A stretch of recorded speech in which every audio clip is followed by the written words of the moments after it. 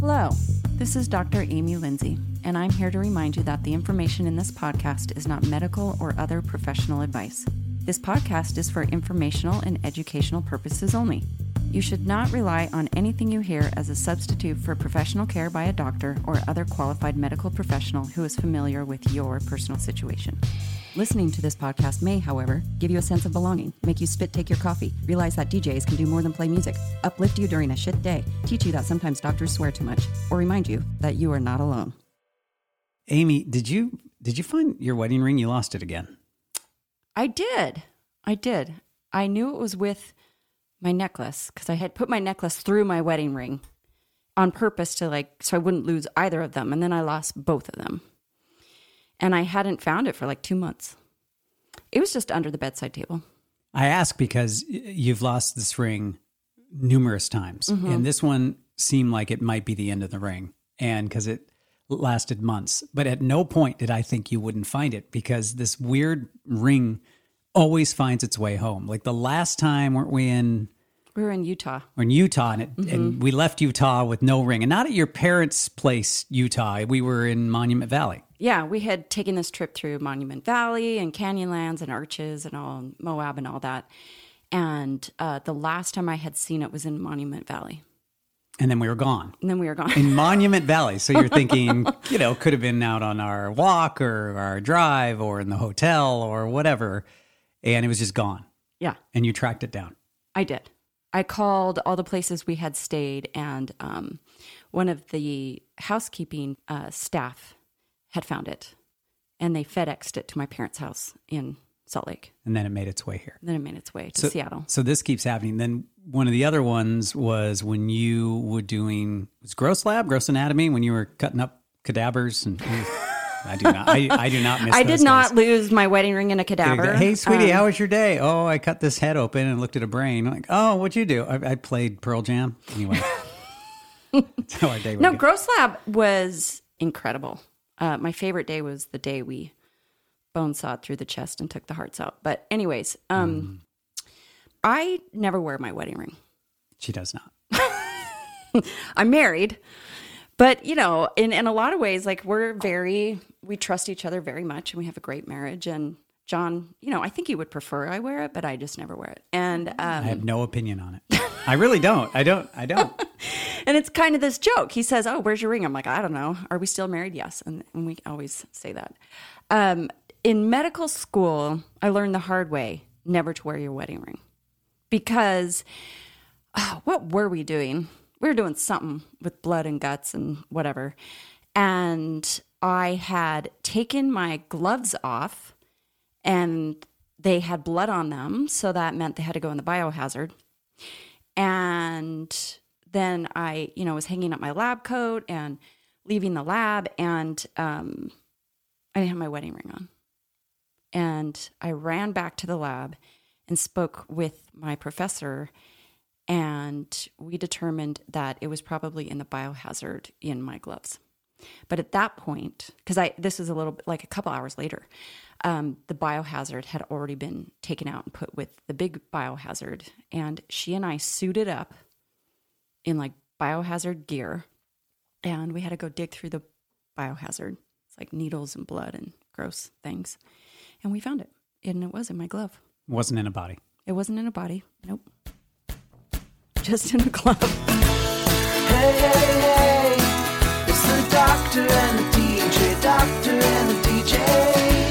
Hey, hey, hey, it's the doctor and the DJ, doctor and the DJ. Today on The Doctor and the DJ, we talk to Dr. Nicole McNichols, Associate Teaching Professor at the University of Washington, and teaches the largest and most popular undergraduate course at the UW, Psych 210, Diversity of Human Sexuality. We also will be spotlighting one of the best records from Seattle this year, Lunatic House, from the band Spirit Award, and we learn about a thing called menopause.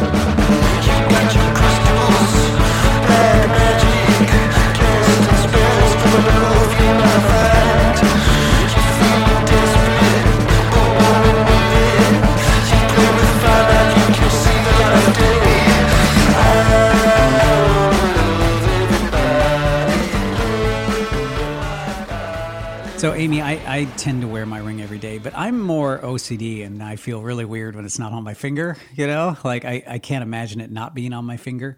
And yours, you have an allergic reaction to the ring, too. So that is not symbolic of our marriage, by the way, I don't think.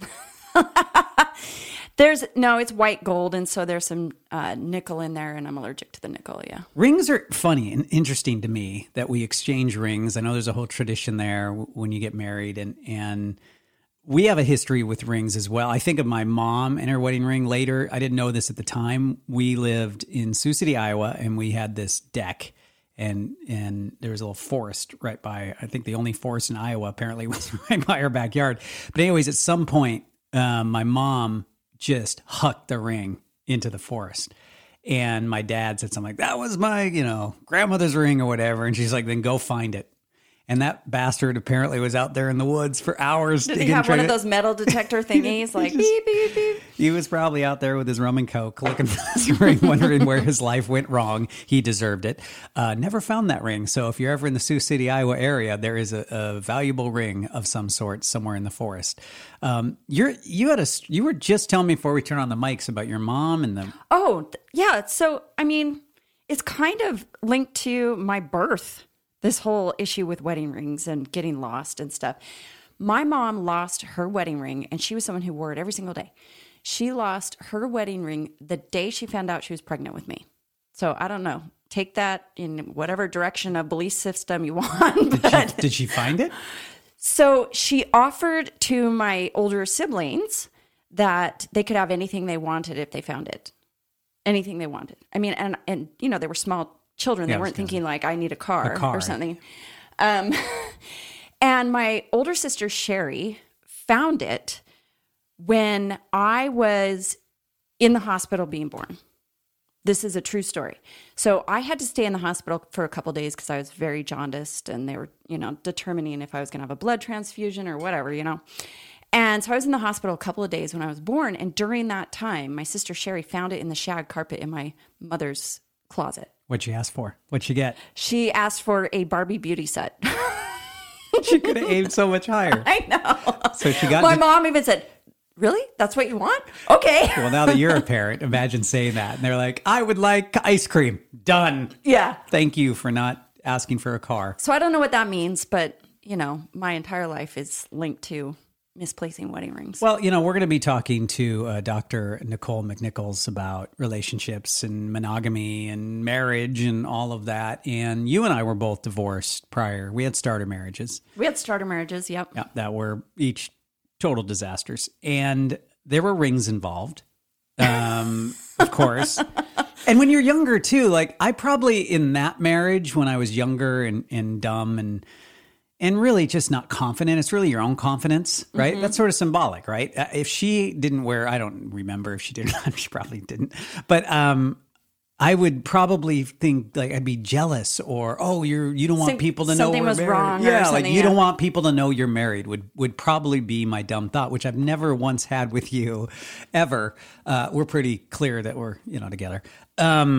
I think that has to do with age and maturity. And in a way, that's why I think that first marriage did us a lot of good. And I'm trying to find silver linings in that shit show. But I think it did help me, though, grow up and understand how to be in a relationship, even a difficult one like that. But the rings would be very symbolic of that. But I had this big, obnoxious, like 3-ring circus. I guess that was symbolic.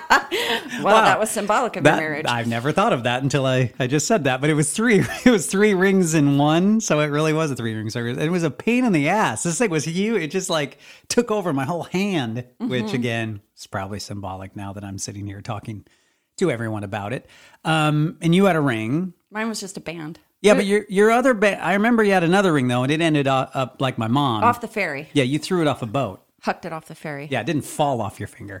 You hucked it up into the ferry. So this is why my mom would have loved you. I purposefully lost that one. Yeah, so if you're in the Puget Sound area and but you're then looking... we reconciled and I got a band, a single band. I was like, Okay. But the jewels, the first one had jewels. It's in the Puget Sound. Yeah, so again, if you follow the Richards around, you will find valuable rings located around this country. You just follow me around. I'll lose my ring at some point. That's true. And then you can return it. And so... we had these rings when you and I got married that were from our old marriages. And again, like, what do you what do you do with these things? It's like your old wedding photos.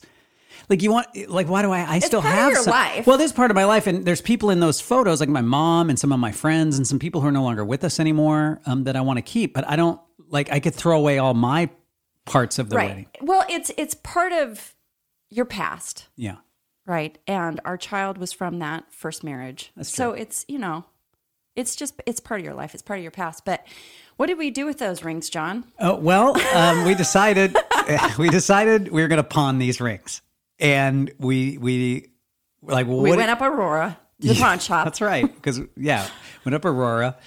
And we decided we're going to pawn these. But the question then becomes, if you're like us, What do you do with what do you do with the money? This is a particular set of money that shouldn't exist. We deserve something from the shit show that was those marriages. So you took them to the pawn shop, you got the cash, and immediately Went to the liquor store. you resupply. You know the liquor where you can't get yourself to spend, like the... No, we bought some nice That's what I'm saying. bottles because Yeah. why not? You never drink that booze. And Yeah, I'm not going to put $100 on a bottle of booze or something, but with old wedding rings that are pawned from these bad marriages, and we can start ours with this nice liquor cabinet. Genius So what have we move. learned? We learned I need a new wedding ring that doesn't have nickel in it, that I'm going to lose anyway. Yep. If you don't know what to do with rings from past marriages, you can pawn them for booze. That's right. And there are valuable jewelry in the Puget Sound and the Forest. of Sioux City, Iowa. Here's a little more Spirit Award. This is from the Lunatic House album, that great band from Seattle we've been spotlighting throughout this podcast.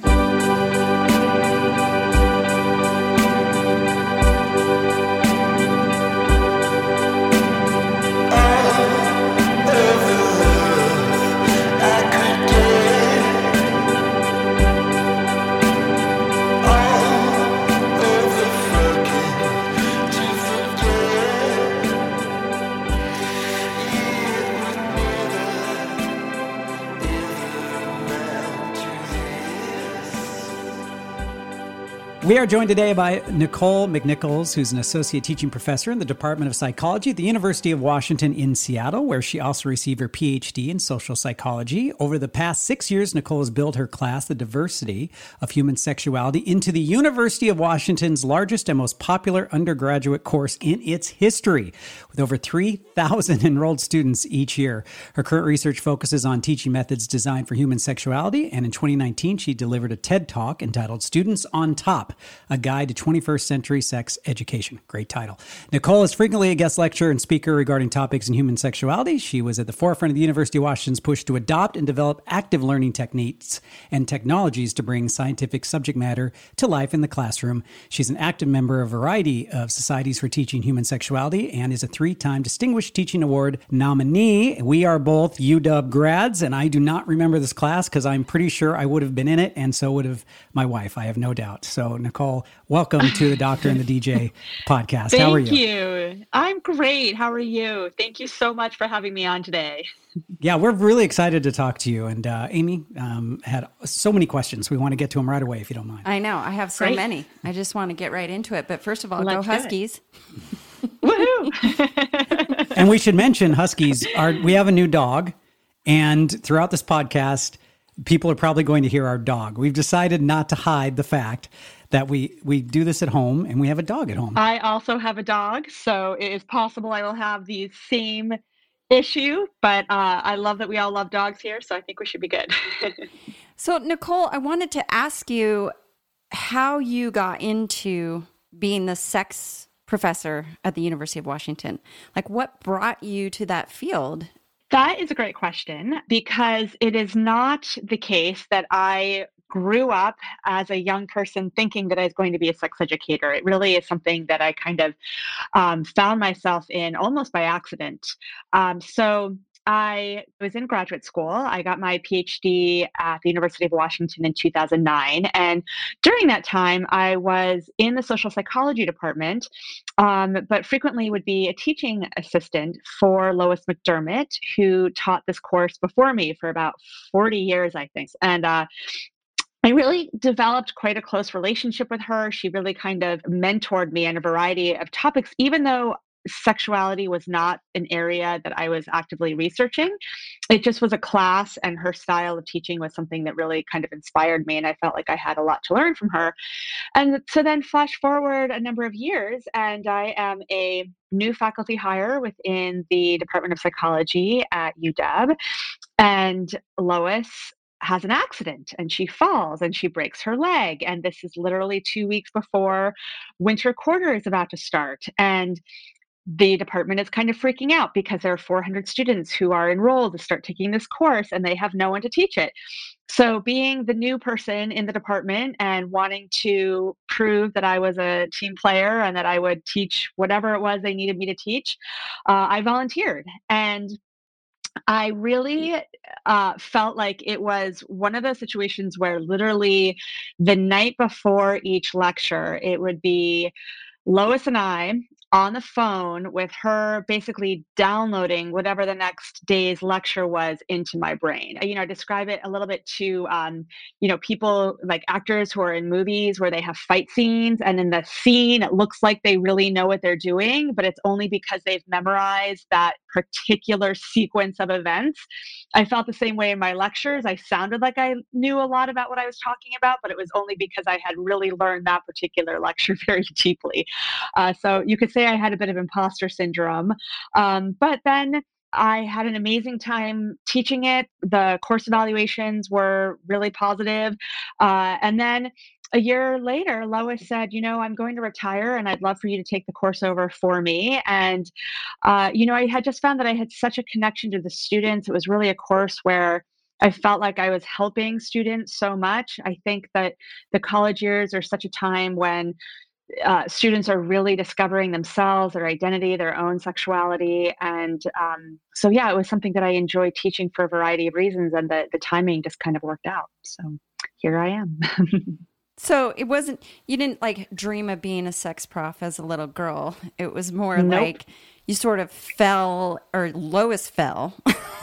Yeah, you quite stumbled. literally. You stumbled on it and grabbed it and ran, and it sort of chose Yeah. you in a way.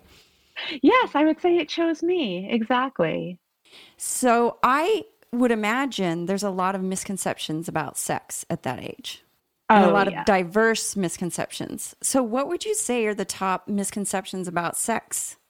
Well, I think that a lot of the misconceptions that I encounter about sex stem from the fact that there really has not been there's not federally mandated sex education. So the decision about whether students are going to receive any kind of sex education in either middle or high school is left entirely up to the states. And until November of last year, there was no state mandated sex education in Washington. And so what that meant is that the majority of students who were coming into my class really had no background, really had no understanding. So the misconceptions oftentimes just came from the result that they were growing up in families or cultures or towns or just geographical regions where sex was really viewed as this taboo subject, where you didn't talk about sex, where there was a lot of shame that really enshrouded it. And so, for example, they would come into the class thinking that I often get the question of, is masturbation bad? And if I masturbate, is that going to make me not desire having an actual real partner? So we talk a lot about masturbation in my class. And actually, there is strong research showing that people who masturbate actually have more and more satisfying sex with their actual partners, that it's not something that detracts at all from their sex life, in real life, IRL. And it's something that actually is correlated with self-confidence, and that it is a positive thing, not something that you should shy away from or think is bad. And it's important to do to, understand your body, to understand yourself, to understand what feels good to you, because until you understand your own body and what is going to satisfy you personally, how on earth are you going to connect with a partner and be able to communicate those needs and desires and wants and fantasies to them? And then the other area that I really see kind of fueling a lot of these misconceptions just comes from pornography. So the average age now that children start watching porn is 11, which is somewhat astounding. And if you think about the types of images and things that kids are seeing on porn now, they do not in any way represent reality. So I also teach my class, I am not against porn if it is made and delivered in an ethical way, meaning if it involves actors and actresses or of whatever gender who are actively participating in a way where they are happy to be doing what they're doing, where they're being paid a fair wage, where they're not being forced to do things that are against their will. Porn can be a wonderful way to enjoy fantasy and, again, to kind of explore what is it that excites you, but it is not meant to reflect reality. So I see a lot of students coming in whose really main, exposure to sexuality topics has been by watching porn, and so they think that women are supposed to have huge, enormous breasts, and that men are supposed to have huge, enormous penises, and that for sex to be really good, it needs to be aggressive and it needs to be, kind of confirming these dysfunctional gender stereotypes that, fuel our society of how women and men want to be treated, and that it goes on for hours, and that, the woman is going to have multiple orgasms easily the first time. And it just kind of sets up these expectations that, yeah, if you're looking at it as a fantasy, that's great. But if you're going to be measuring your own real experience against that as a model, you're going to be deeply disappointed, right? And you're not going to really have a sort of an idea of what people want and how real communication works. So yeah, so I would say main misconceptions just come from what real bodies look like, what real sex looks like, what masturbation looks like. And, pretty much every topic that we could talk about is imbued with misconceptions when it comes to sexuality.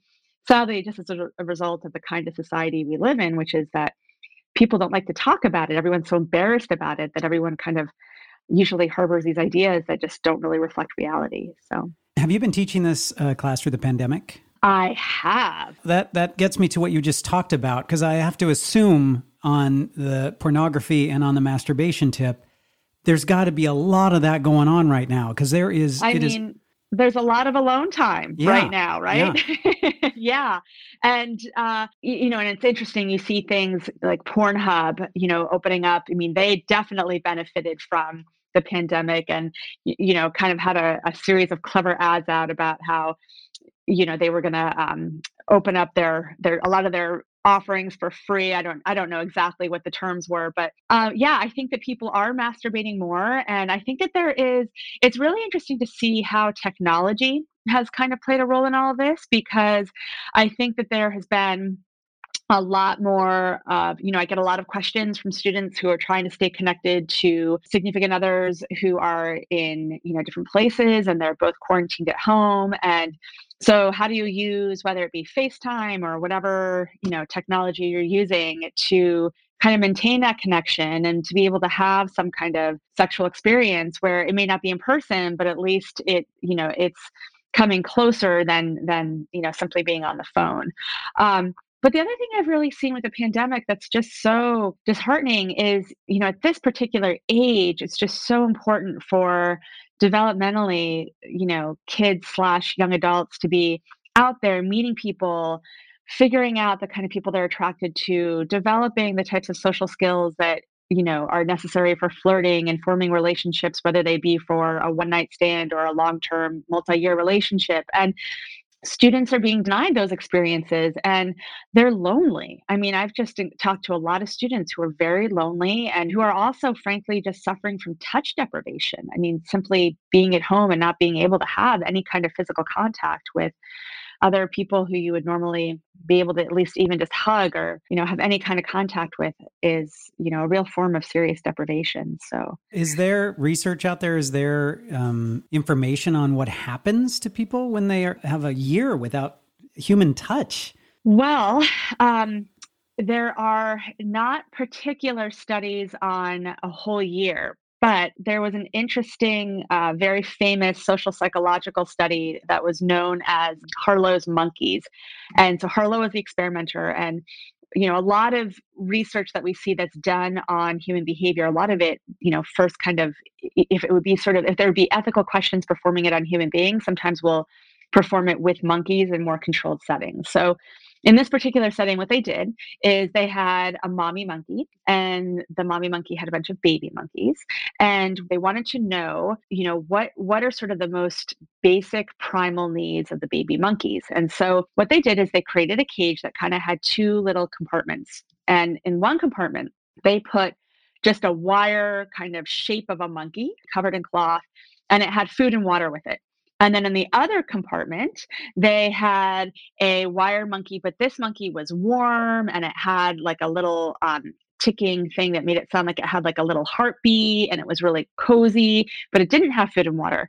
And they found that all the baby monkeys gravitated towards the warm, fuzzy mommy that had the heartbeat rather than the one that had food and water. So what that means is that this need for touch and comfort and nurturing is almost even more primal than, that for food and water. I mean, it really is high up there. So yeah, there has been a lot of research showing that, touch is absolutely essential, that we are, social beings by nature, and that is really something that, it kind of comes right above food and water in terms of how badly we need it.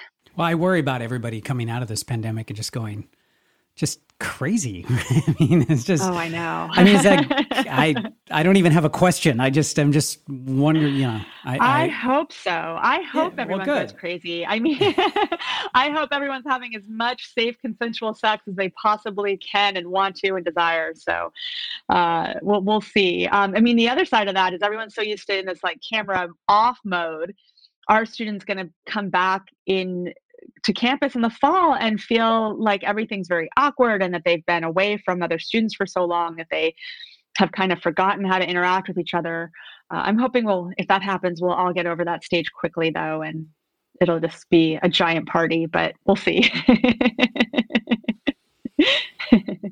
We've been talking about this pandemic, and we were talking about pornography and masturbation, and if when we come out of this pandemic, if we're all just going to basically have a big giant orgy or not, or, what's going to happen. Yep. But I wanted to go back a little bit to porn and talk about, as a woman, right?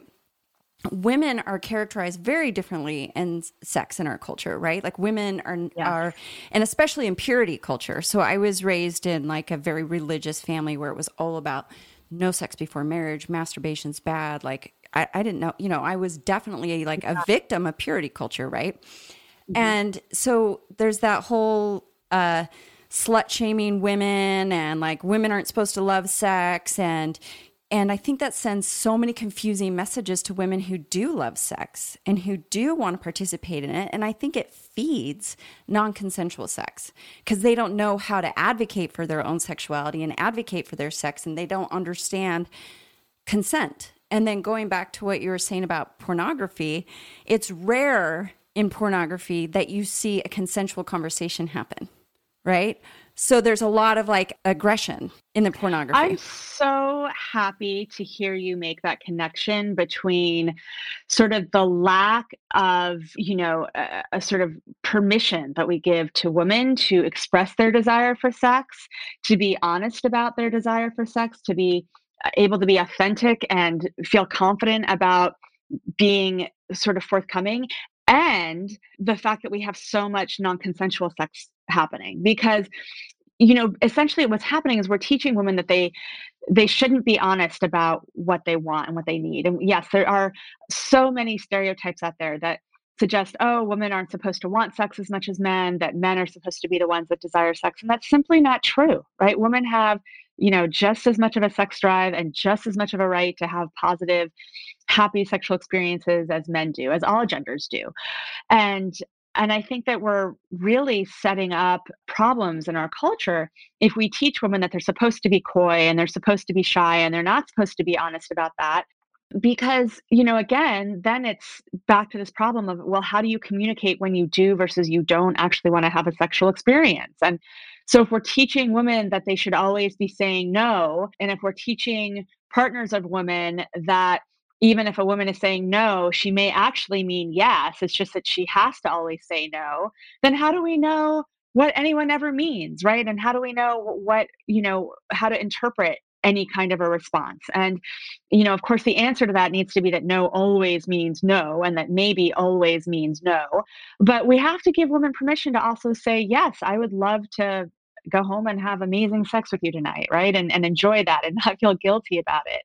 Um, there's a Christmas song that I play every year for my students, even when it's not around Christmas time, that is Baby It's Cold Outside. And that song I know what you're going to say. Yeah, I mean, and people get really worked up about this, right? Because for a lot of people, that's their favorite Christmas song. But go onto YouTube and Google Baby It's Cold Outside and listen to the lyrics. And you can even watch the little video that, that goes with it from the movie that it came from. And it is a song and a scene of sexual assault. I mean, it is essentially a woman who's saying she wants to go home and her partner saying, no, no, no, baby, it's cold outside. You need to stay here. But again, there's sort of this confusion of, well, she seems like she wants to stay, but does she want to go home? And is she saying she wants to go home because she feels like it? But no matter what, if she's saying she wants to go home, the male partner is still kind of trying to, almost bully her into staying. So I love the Kelly Clarkson. Why am I Kelly Clarkson. blanking on her? Kelly Clarkson. Thank you. And John Legend. They do a fantastic remake of that song where he keeps saying to her, if you want to go home, you should go home. It's your body, your choice. You should enjoy it. It's a really charming song. And at the end of it, she decides to stay, right? I mean, that's kind of the irony of all this, is that if people have permission to say what they want and to be honest about their sexual needs and desires and wishes, then everyone wins, right? And then it means that we can say no to the sex that we don't want to have, and that we can say yes to the sex that we do want to have. And I think these communication problems that often lead to these really bad situations are just, kind of get cut down. So that takes me to something like BDSM. Mm-hmm. So I'm of the belief that it can be a really great healing space for people, whether you're a dom or not, or whether you're submissive, or depending on which role you prefer, and that it's a place where people can access healing, like real healing of some deep wounds, and that can span not just sex and wounds with sex, but wounds in their life, or give them like a safe place. And I just wanted to know what your take on all that was. Yeah, and what you're saying is actually really backed by the research. So BDSM can be a safe place where people reenact scenes, and oftentimes may even reenact traumatic scenes from their own life, where now they can kind of control what the outcome is going to be. It's almost kind of like the ultimate cognitive reframing of thinking, well, this time I'm going to live through this, and I'm going to be able to kind of change it in this way and have control in the same situation and get myself back into my own body in this situation. And, I talk a lot about BDSM in my course, and I have a lot of students report to me that they've had that very experience you've talked about. I definitely think BDSM is much more common now than it was even 5, 10, 15 years ago. I actually have a whole panel of guests who come to speak in my class every quarter who talk about BDSM and their experiences in it. And I think that, when you mentioned misconceptions, again, I think there's this idea that BDSM looks like what it does in the movie 50 Shades of Grey, right? Which is right. Actually involves a lot of sort of, power differences that really and non-consensual bullying situations. Exactly.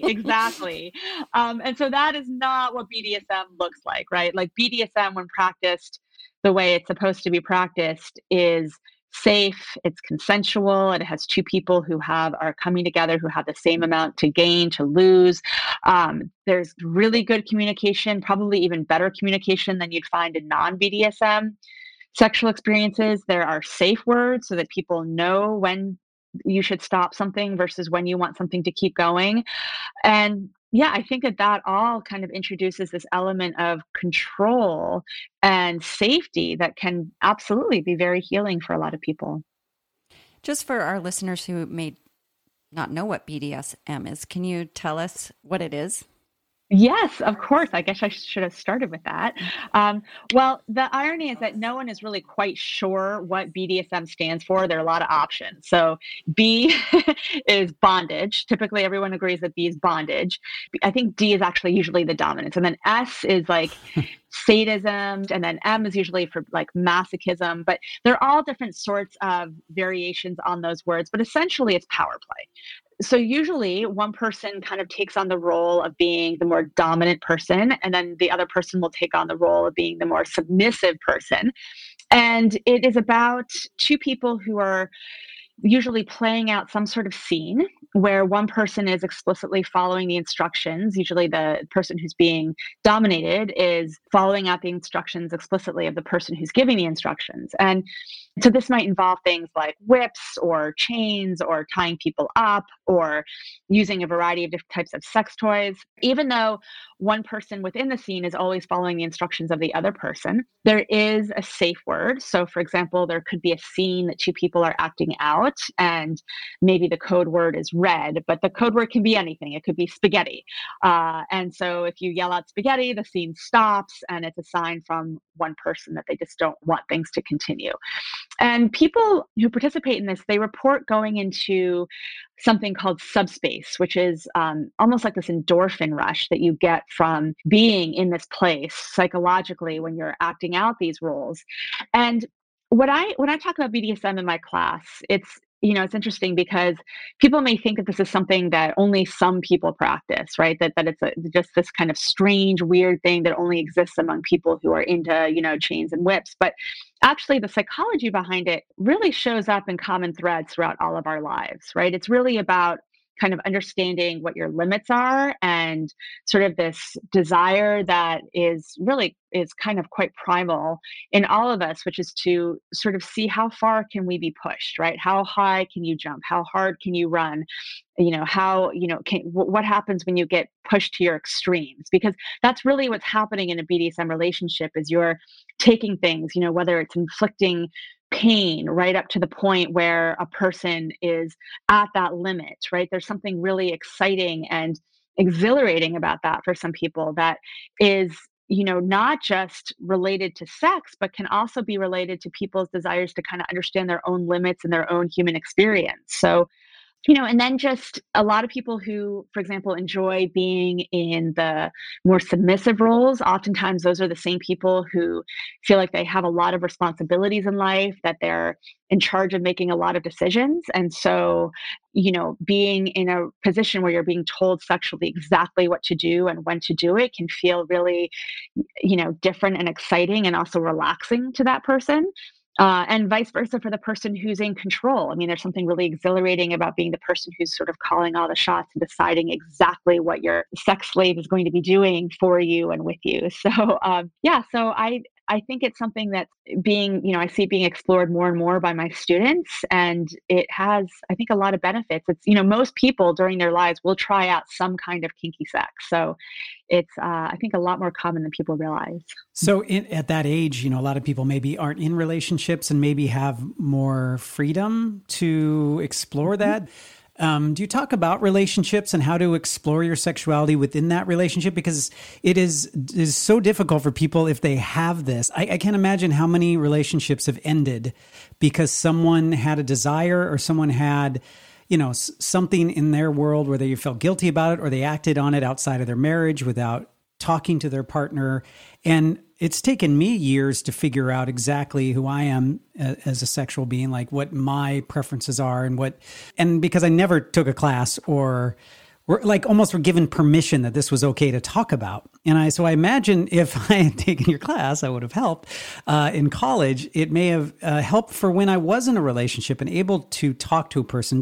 So what is your advice to people when they know they have this desire, maybe they want to try BDSM, or maybe they're attracted to the same sex, or maybe they have a fantasy and they're just either embarrassed or they think it's going to end their marriage?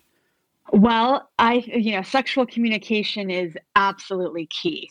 First of all, I highly recommend having these conversations not when you're having sex, but when you're doing something that's totally non-sexual, Good. like doing the dishes, Good right? answer. And Yep. so, go to IHOP. Like that's the best place to have conversations about sex. Some place where sex would be the last thing on your mind. And it's just about being honest, right? And being able to, understanding that, hey, let's go talk to each other about things that we might enjoy or that could be fun to try out, and maybe we can talk about things that I want to do and talk about things that you want to do. And for example, I had a great guest speaker who came from the sex toy shop Babeland. And what she described was go through and make a list and decide, go through the different things and decide what's in your yes list, what's in your hard no list, and then what's in your maybe list. And, it's interesting, your question about, well, what happens if there's something that you really want to try out that your partner is just really set against? And that can be a roadblock for a lot of couples and something that's sort of, hard to navigate. And because it's really important for, both partners to really understand and be compassionate about what the other person is asking for and what about the other person's limits are. And I think it's important to, in those situations, try to explain exactly what it is that is the fantasy and how you could see it, being fulfilling, and then allowing the other person space to talk about, I think that would be really fun. I think we should try it out versus, well, here's what I'm worried about, right? Because it might be that through talking about, okay, well, what are your actual concerns and anxieties? Are there ways to come up with creative solutions so that you don't have to worry about those things, that those things are kind of taken care of, right? Are there ways to kind of, make a compromise with whatever the sexual fetish is or the thing is that you want to try out so that it kind of works for everyone, where it can be explored but still feel safe for everyone involved. And then there are plenty of couples who may decide that really what the right answer is for them is to open up their marriage, right? So, I knew one couple where the husband, he identified himself, this was his word, was that he felt like he was an autogonophile, which is someone who is typically a heterosexual male, but who fantasizes that they have, breasts and a vulva and a vagina. And he fantasized that during sex that he would be a woman and wanted his wife to take on more of the male role. And they were very frank and very honest in this conversation. And, she said, I don't really feel comfortable. That's not something that turns me on. And so they came to the decision that they could open up the marriage. And so he's now able to have these sexual experiences where he's able to imagine that he has this feminine body, and he can have those sexual experiences for that outlet, and then he's able to come back and have other types of sexual experiences with his wife, and that works for them. Now, having an open marriage is not going to be a solution for a lot of people, but my point is just that there can be creative solutions here where it doesn't have to be, oh, well, you don't want to do this, well, then the relationship's over and we both need to move on. Typically with some sort of thought, and again, I keep coming back to this idea of creativity. You can find a way where everyone really gets what they want. So on that tip, what is your thought on the status quo? Like this cisgendered, heteronormative, monogamous status quo. And do you think that that's harmful? Good answer. Yep. I do think it's harmful in, this idea. So, just to kind of clarify, I think for your listeners, what you mean by that is, we live in this culture. When we say heteronormative, what we're talking about is this assumption that the best type of relationship is one that's between a man and a woman, and particularly one where the man takes on more of kind of the more male gendered role, whereas the female takes on more of kind of the role of like the wife or the girlfriend or the more female oriented role. And yeah, hey, that works great for a lot of people. And the problem is that we've come to a place where we norm that and we suggest that it's superior to every other type of relationship. And that's really harmful because that is simply not the model that works for a lot of people. You have all sorts of people who identify and understand that they are a, gender that is not, quote unquote, congruous with their biology. You might have a person who has certain, genitals or, certain chromosomes that that led the doctor to call out one gender at birth, but they identify as something completely different as an adult. You have people who have all different types of sexual orientations. You have people who are polyamorous, meaning that they aren't simply attracted to or want to be in a relationship with just one person, but want to be in relationships with multiple partners. I have a whole panel of polyamorous individuals who come and speak in my class, and they're some of the most articulate people I know. They are really able to explain how that relationship structure for them really fulfills their needs and makes them really happy. So I think, again, we have to get out of this mindset of thinking, oh, well, that relationship, that model of, a man and a woman, in a monogamous relationship for life, that's going to work great for a lot of people. But for a lot of people, it's just going to lead to a lot of unhappiness. And if we don't give people sort of the flexibility to find the types of relationships that work for them, we're just going to be causing a lot of harm. We're not going to be, it makes no sense to be forcing everyone into this one mold. Yeah, I find that, as a doctor, I have this really, and you might find this too, people might confide in you a lot, like having that doctor relationship with people. Yeah. And they'll tell me the truth about their sex or their relationships or whatever. And I always get this big smile on my face because I hear it all the time. Like what I hear like behind closed doors as like that vulnerable doctor-patient relationship is actually more normal than what people think. And, and I think about this a lot, how the status quo is just so committed to that model. And it's so harmful because person after person after person, that is not normal. That is not their norm at all.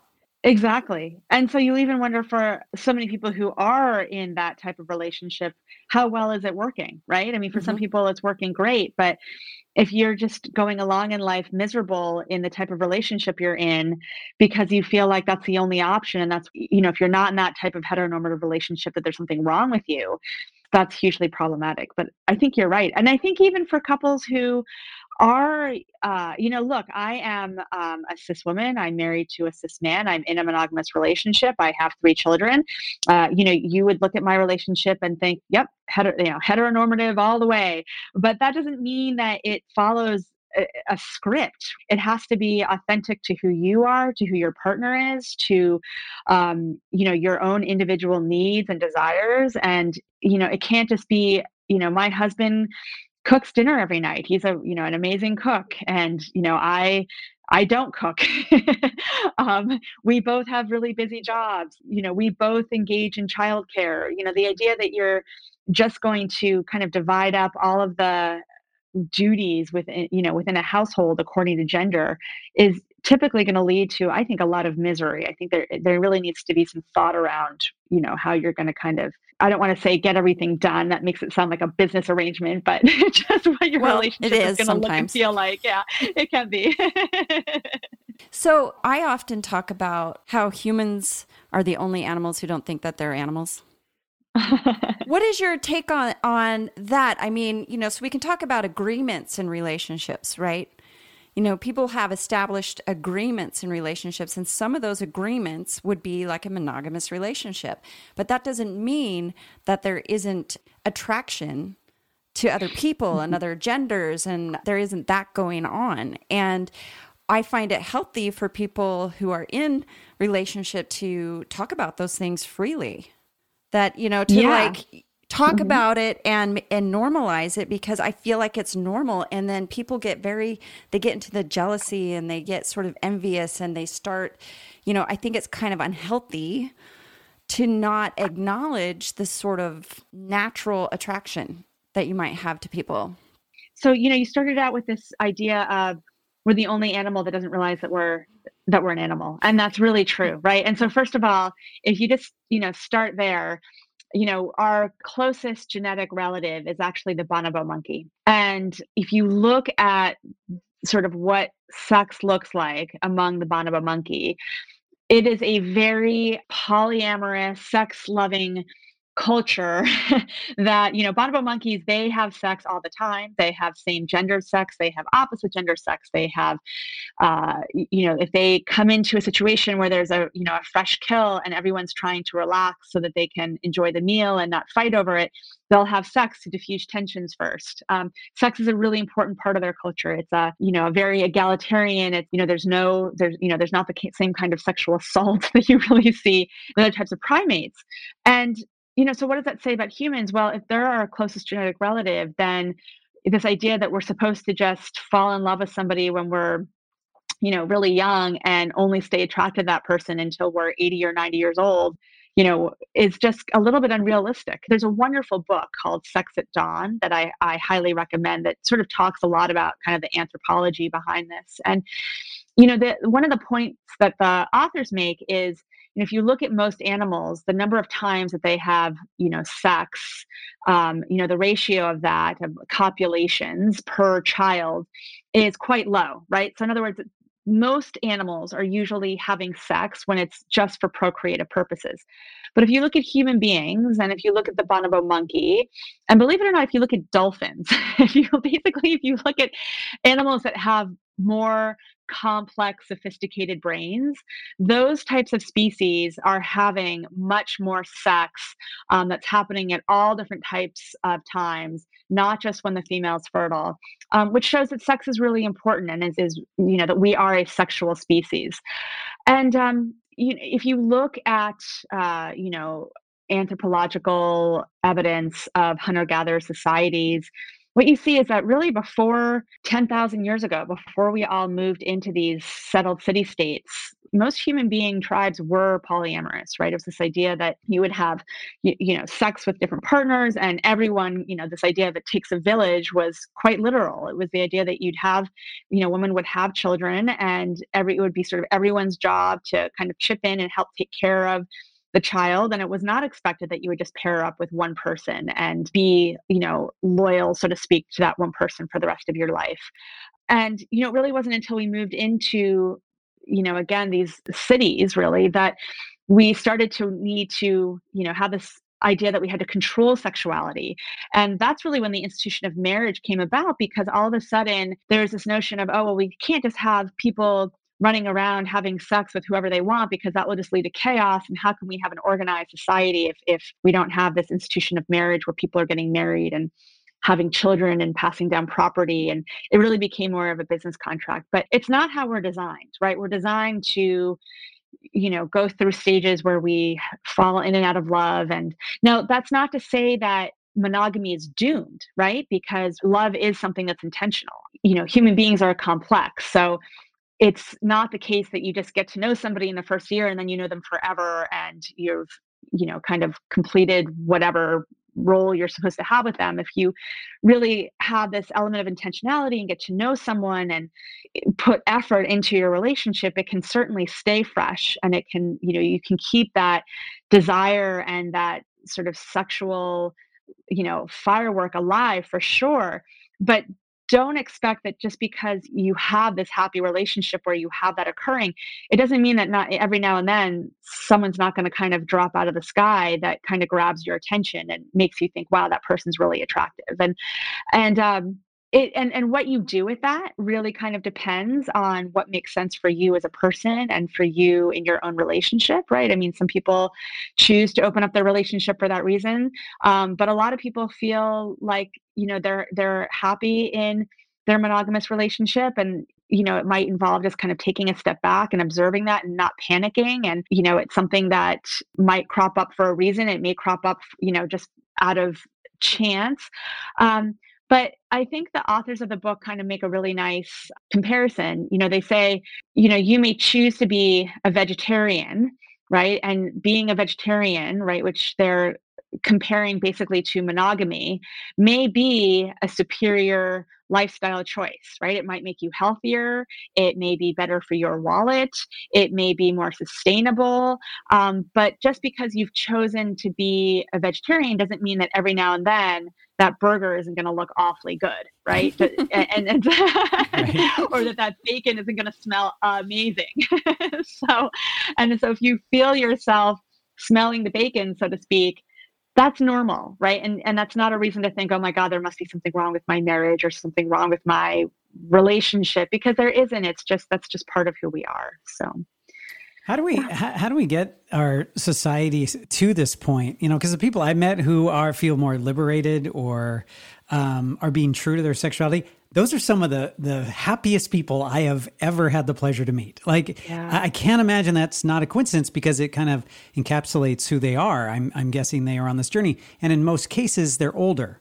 It's taken a long time. And again, I'm coming from an American point of view here. I know in other countries, you know, they know right away, like, and they act on it.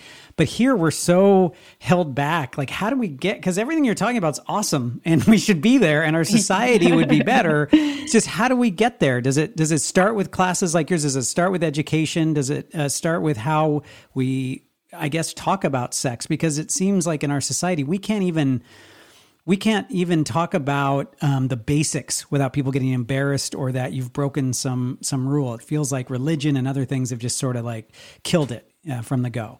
Yeah, no, I couldn't agree more. And I also think you're right. I mean, I obviously think education is such a critical place to start, right? And we have to get to a place where our sex education just isn't just about, pointing to, how not to get pregnant. Right, exactly. How not to get pregnant. And, this is how you put a condom on a cucumber. And these are ovaries and this is a penis, class over.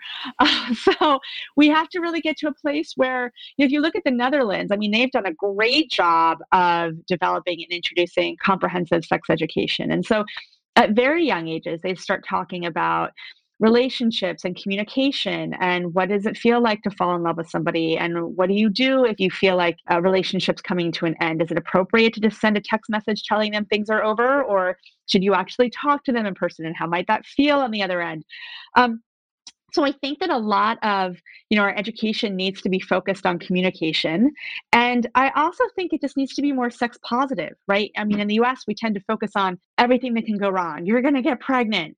You're going to catch an STI, right? And then there's just a series of pictures that show every, the most gruesome case of every sexually transmitted infection you could possibly catch. And it doesn't talk about the pleasures of sex at all. That's right. right. It doesn't talk about how to enjoy sex. And when I took sex ed, in middle school, we never learned about the clitoris, right? What's the point of the clitoris? All it does is, provide pleasure in females. Right. Well, No biggie. maybe. The clitoris, by the way, is huge. Yeah. It is. It's a whole structure. Huge. The clitoris is huge. Yes, it's a whole. It has feet and legs. Yes, it does. It's like a whole wishbone structure. It's a whole wishbone structure. And I didn't learn that till I was in medical school. Oh my, I mean, see, that's craziness. I have a film that I show the very first week of my class that's called In Search of the G-Spot, which is actually a fantastic film. I highly recommend it. And it gets, because one of the questions I often get from students is, well, what's the difference between an orgasm that you have that is stimulated from the clitoris versus the G-Spot? And so, this film is really interesting because it shows how, to your point, the clitoris actually has structures, which is this wishbone structure that wraps around the vagina. And so really a G-spot orgasm is just kind of changing the integrity of the clitoris. They're all kind of the same thing, and coming back to the same structure. But none of us learned that in middle school or high school. We're not talking about, how the clitoris works with our middle school sex ed teacher, unless we came from a really progressive school that just had revolutionary sex education. So I think that's so important. And, and then sexual positions and behavior, right? I mean, I spend a lot of time I show films that actually show different types of couples having actual real sex. And the technology you can have now to be able to show that from all different sorts of both internal and external angles is quite extraordinary. But I think that it's important to really teach people what sex looks like and what it looks like in different ways and shapes and forms and angles. And because, we have this very romantic idea that's kind of forced upon us when we're young, which is that we're going to suddenly one day walk down the street and this person of whatever gender we happen to be attracted to in perfect form is going to fall from the sky, and we're going to fall madly in love with them and have incredible sex and live happily ever after in this wonderful marriage or relationship, just like we see in the movies. But we don't teach anyone how to actually achieve that, right? In other words, there's nothing wrong with having an amazing relationship that includes incredible sex as a goal. That's a great thing to want to have in your life if that's what you want to have, but don't expect it's not going to come with a certain amount of investment and work and understanding. So, yeah, you have to figure out how to have great sex. Not just what the anatomy is, but what does sexual communication actually look like? And how do you get over being shy, in terms of asking for what you really want and being able to ask your partner for what they really want? So, yeah, so I think that that's absolutely critical. Yeah. So, we were talking about your class, but that's college. We were talking about, high school, middle school. And what is your thought about how parents can have these conversations? Because I think that even parents don't want to have these conversations. And it's sort of like the bird and the bees talk, and it's about how to have babies, but we're not talking about sex. Yeah, or how not to have babies. Or how not to have babies. Or like it's about like where you came from. And it's not, because sex is so much more than like making people, right? It's a huge part of our health and who we are as a species. And so how do we talk about this with our kids? Like, what would you say to families or people with children? Well, I get that question a lot. And I think that it is critical to start early, to start really young. I mean, you're usually around ages 2, 3, 4, you'll have children who start to ask questions about bodies and body parts. And it's really important to use actual names, vulva, penis, vagina, breast, not to make up sort of cutesy names, because the cutesy names can tend to make it seem like, oh, well, the real name is naughty and dirty, and so that body part must be naughty and dirty. You want to be able to talk about these things frankly and openly. And, when there's a sort of a valuable teaching moment, kind of jump upon it, right? So if it's a question about a body part, explaining that in a really honest, simple, straightforward way. And, I think that there are a lot of great books out there that can be used as launching points that you can either read with your child or you can read them independently and then talk about them. But, the important thing to realize is you're not going to harm your child, right? More information is always better. Now, that's not to say that if your child is running around with their hands over their ears, that you should pull their hands off their ears and right? You have to kind of wait and follow their cues and make sure that it's, being delivered in a way that is at the times when they are open and receptive to it. I think everything is on the table. And I think having conversations about consent early on is critical. And, at an early age, just teaching a child, your body belongs to you and your sphere of privacy belongs to you. And having somebody violate that and touch you in ways or show you pictures of things that you haven't asked to see, or making you look at their body parts is not okay. And so, what is the plan going to be if that were to happen? Do you have a trusted adult that you can go talk to? But then, along those lines, it also means if you're teaching a child about consent that, back to this idea of your own sphere of privacy, no, you're not required to give anyone a hug who asks for it. Right now, that can oftentimes rub grandma and grandpa the wrong way. If they're asking for a hug, and explain to them, no, he doesn't want to hug you back, and he doesn't have to.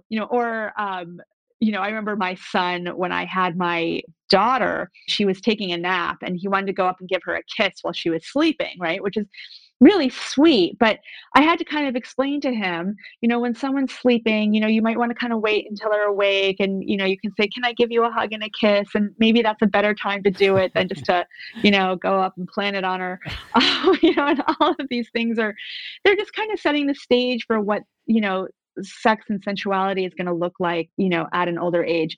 But then the one thing I want to just kind of add on to that is, it's rare that you're going to encounter someone where you're like, wow, you know so much about sex. You are amazing at sex. Where did you learn all that?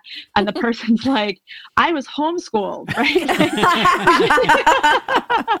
Right? Like, we need to have formal sex education. I mean, this has to be happening in schools. This has to be happening with adults that are not the kid's parents. Ideally, it's happening when the kid is in a group of other kids where, everyone kind of feels embarrassed and is giggling and doesn't just feel like they're being singled out. So, I know here in Seattle, for example, Swedish Hospital has a wonderful sex education program that they do that a lot of people rave about. But I think having formalized sex education that's outside the house is really critical here. So I took our oldest son to that. Children's does one. And what you're saying is so true. And it was 2 days, 2 nights. And I feel like I'm able to talk about sex and I got this. And man, the minute we got there, I was so uncomfortable. And I didn't realize how difficult this was going to be. And we sat down, and one of the first exercises we did was this amazing person who was teaching was like, okay, I want to hear every word for penis, and I want to hear it at the top of your lungs. People are just like, dick, cock. They're just like screaming. And if you're in another room hearing this, it's the funniest thing you ever heard. But the minute they did that, I realized what was happening. It just totally chilled the room out, because everyone's giggly and weird and uncomfortable. And now we're just screaming this. And then the next day we did the same thing with vagina. So you had all these words just blurted out, different words that they had heard. And from then on, there was no giggling. People were less embarrassed. So it was everything you talked about, like just getting that out of the way. And I will say too, one of my favorite parenting moments, because I wasn't, I was there and talking to him and thinking I was doing the thing, and we're driving home and he says, hey, Dad, here comes a question, and I was like, yeah, man. And he goes, thank you for taking me to that. That really helped me. And I thought, I'm going to tell everyone about, that means any weirdness or questions or confusion he had that he never has brought up to me was probably answered or dealt with in that class. Wonderful. Yeah. So I highly recommend taking your kids to these, because it's, it was amazing. I've heard that uniformly. Yeah. People rave about that class. Yeah. That's great. Plus, anytime you get to just scream, obscenities in a class. Penis, right? Yeah. Why not? I don't often get to sit in a classroom and scream penis, so. I do. But yes, that's true. Lucky you. Hey, Nicole, is there? We want to thank you for being here. Was there anything else that we missed that you wanted to mention that people should know? I have 1,000 questions. We could keep you all day. Oh, no. I mean, this was such a pleasure. I will say, if any of your listeners, I do have an Instagram that I answer a lot of these questions on, and I post topics on this all the time. And that is Nicole _ the sex prof. So you can follow me on Instagram and ask me more questions there. But this was a total joy. Thank you so much. I wish we were having more conversations like this in our culture. I think we need them. So thanks for what you're doing. I couldn't agree more. And again, that's Nicole _ the sex prof. I'm going to start following you right after this interview. Awesome. Thank you. Well, thank you so much for your time. My pleasure. Thank you, guys. Bye.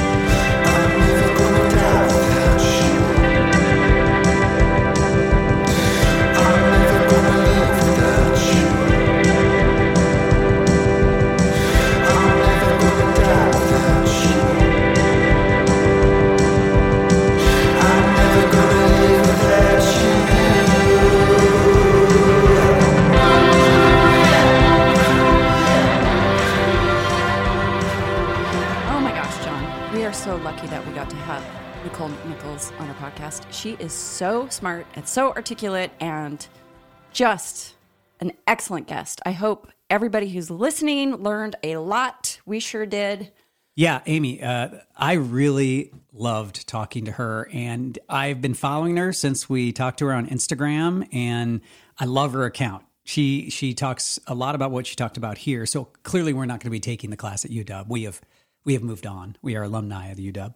But if you follow her, it's Nicole _ the sex prof. Again, just look up Nicole, the sex prof. You'll find her on Instagram. She's getting that account moving, and I highly recommend that follow because she does a lot of the results of her polling that she does, and some insight that you heard in the interview you'll get there. A lot of research or book recommendations, that kind of thing. Yeah, was there for you? I know you two were on the same wavelength, but was there anything surprising or you were happy to hear her talk about? I was happy to hear her talk about masturbation. Yeah. You know, I grew up in purity culture where there's no sex before marriage. You're not supposed to masturbate. There's all this stuff. And we don't talk about sex and we make it taboo. And then by doing that, we're actually causing harm in our culture because people don't know enough about sex and that they don't know enough about their own bodies and they don't know enough about what consent means and they don't know about all the sexual orientations and preferences and things that are completely healthy and normal. And I think we're causing a lot of harm. But so I was really happy to have her talk about masturbation and the way she talked about it in that, you know, some people think that it's an instead of, you know, right. Like I've heard of people in relationships who are like, well, my partner masturbates all the time and doesn't even want to have sex. And really, it can be a personal way to release stress and to explore your own sexuality, which is great, and explore fantasy, which is great. And fantasy doesn't necessarily equal reality at all. It's a completely, and can be a completely different thing. But masturbation actually usually makes people want to have sex more.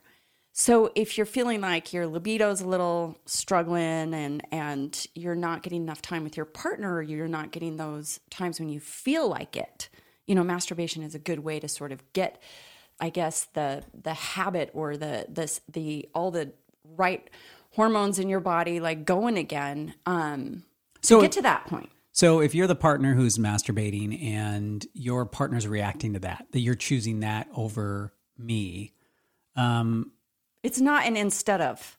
It really is an and, right? That's a completely different thing. That really tells you how, like, what is it's heteronormative culture is in a way. Does that fall into it, or? Oh, I think it's anybody in any kind of relationship, no matter your gender or your sexual orientation. I think some people get weirded out that their partner masturbates more than them, or they don't masturbate or something. But you know, go ahead. What? I was gonna say that thought of you're jealous of anything and anyone, and you can even be jealous of your partner being with themselves. Right. They think, what's wrong with me? Why do you just masturbate in the shower? You don't, you know. There's nothing, no. But, okay, so on that tip, though, so life is stressful. And especially when you get into kind of middle age where you're at a certain place in your career that you were hoping was supposed to bring you happiness, right? Like you arrived to the peak of your career, or you thought you should have been at a more of a career or something, whatever you thought was supposed to happen to you when you got into middle age and then it didn't, or it wasn't as satisfying as you thought, depending on where you are in your relationships with people or your sexual partners.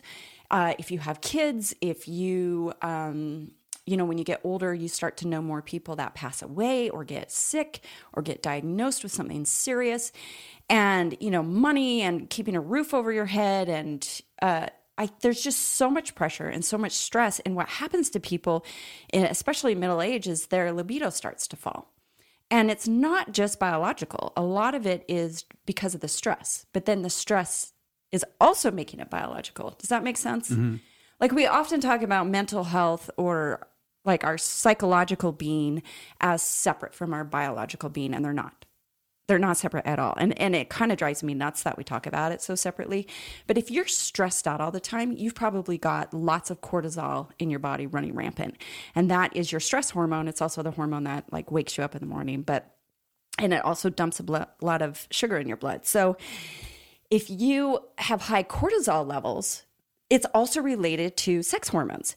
So I'm very much oversimplifying this, so bear with me, but you know, your process of synthesizing things like estrogen and testosterone and progesterone, which are like considered the sex hormones in your body, is in the same pathway of the synthesis of cortisol. So it's like if you are hyper stressed out and your body's making lots of cortisol, there's a really good chance your body's not holding on to a lot of progesterone or testosterone, which are related to libido.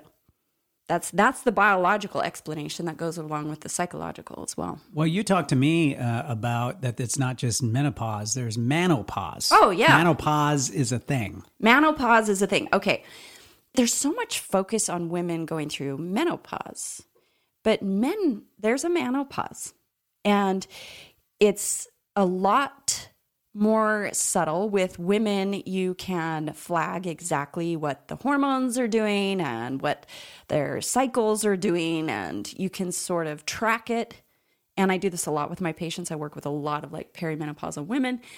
And with men, the testosterone starts to drop a little, and different things are happening with their blood sugar, and we don't talk enough about this because it doesn't cycle in the same way like a biological woman or biological female's body does. So, but biological males, yes, there's absolutely a menopause.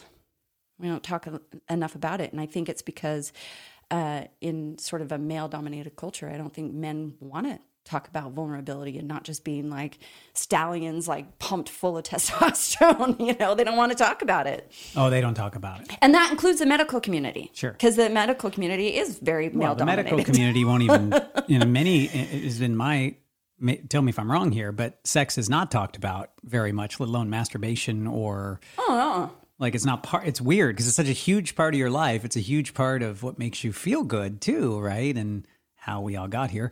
But it's not talked about as a health issue. Right. Okay. So there's plenty of people who have, erectile dysfunction or like zero libido, or, biological females who have vaginal dryness, and they're, they don't want to have sex. And, there's all kinds of things that we're doing and as doctors prescribing to like help the situation. But I think more importantly, sometimes I find that the medical community, it depends on the doctor and the culture of that doctor themselves. That doctors, we're all still humans. And I think doctors avoid topics that they're not comfortable with. And they can have a patient who needs that kind of help, that advice, or that treatment, or that, and it depends on the doctor. They may not be comfortable with it. And I'm not even talking scope, right? Like I'm not talking if something's out of my scope, or it's not something I see a lot of, or something I really do, I absolutely refer people out. No problem with that at all. I'm not going to try to help somebody I can't help when I know I can't. But it's about not wanting to or feeling comfortable talking to people. And so doctors avoid certain topics. That's not on them either. It's our society too. You can't really blame a doctor for not. They may not even know to talk about that if it's not in their comfort zone or the way they were raised. Because I doubt in medical school you get a ton of information on this. What's interesting is we actually had enhanced and specialized people come in to talk to us about sex. And I don't mean to talk about sex. We clearly, in medical school, how the body works and how all that. But I mean, the nuances of sex and masturbation. And like we were talking with Nicole about BDSM and using that as a kind of therapy. And we talked, but it was like specialists were brought in to make sure this was covered. Oh. But I think not everybody would be comfortable talking to their doctor about sex. No, that's the other thing. It's on us. I wouldn't think to bring it up with my doctor. It's because I know my doctor. I feel embarrassed now. And when I talk to my dad, that's, because I know my doctor. And he, of course, would be okay with it. But I wouldn't think to bring it up as a thing. That's right. And you have to feel safe. Yeah. You have to feel safe. And the medical professional who is in charge of your care, you have to feel safe with them. But if I did talk to my doctor, Amy, could I get a prescription for masturbation? Oh, I mean, yeah. I mean, right? I've prescribed it. You I have, because, okay, so listen, so sometimes I have patients who, they're in that midlife where life is really, really stressful. They have a low libido, and maybe they have very negative thoughts about their partner at this point in life. Like there's a lot of stress in the relationship. And they say, yeah, I'm just not having any sex. And I always say, what about with yourself? And there's always a pause. Oh, like they didn't think about that. I say, well, why don't you try some masturbation, and at least you can be having sex with yourself, even if you aren't into it with your partner. And when I first started that sentence, I was agreeing with you because I thought you meant me. I thought you were. I have prescribed that, John, and I was saying, yeah, you actually have. You should go masturbate more, John.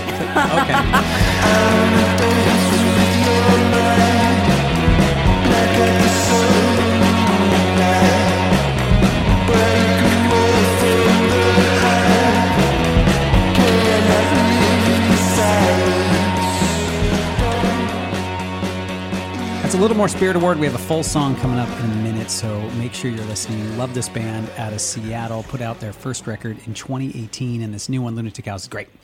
We want to thank some people today. Amy, we want to thank our guest. We want to thank our guest, Dr. Nicole McNichols, Associate Teaching Professor at UW. Again, follow her on Instagram. Look for the Sex Prof here in Seattle. And we'd like to thank Michael Lerner, Telekinesis, for the theme music. And, of course, we want to thank Ruinous Media, Joe, Pat, and Chris for putting up with us every week. Make sure you tell everyone you know about this podcast. You are our marketing. Get people to subscribe. You can say, hey, I just listened to this podcast where they were talking about prescribing masturbation. You should probably listen. It also has some good music and advice. And you can follow us on the Instagrams at the Doctor and the DJ. Yeah, that thing's taking off now. I think we have like 200 followers. Well, we've been focused on our own Instagram accounts, but we have an official one for the Doctor and the DJ, so things are picking up. So thank you to everybody who subscribes, spreads the word, and again, check us out online, thedoctorandthedj.com. We want to leave you with a full song from Spirit Award. This is my favorite off the record, called Lily of the Valley.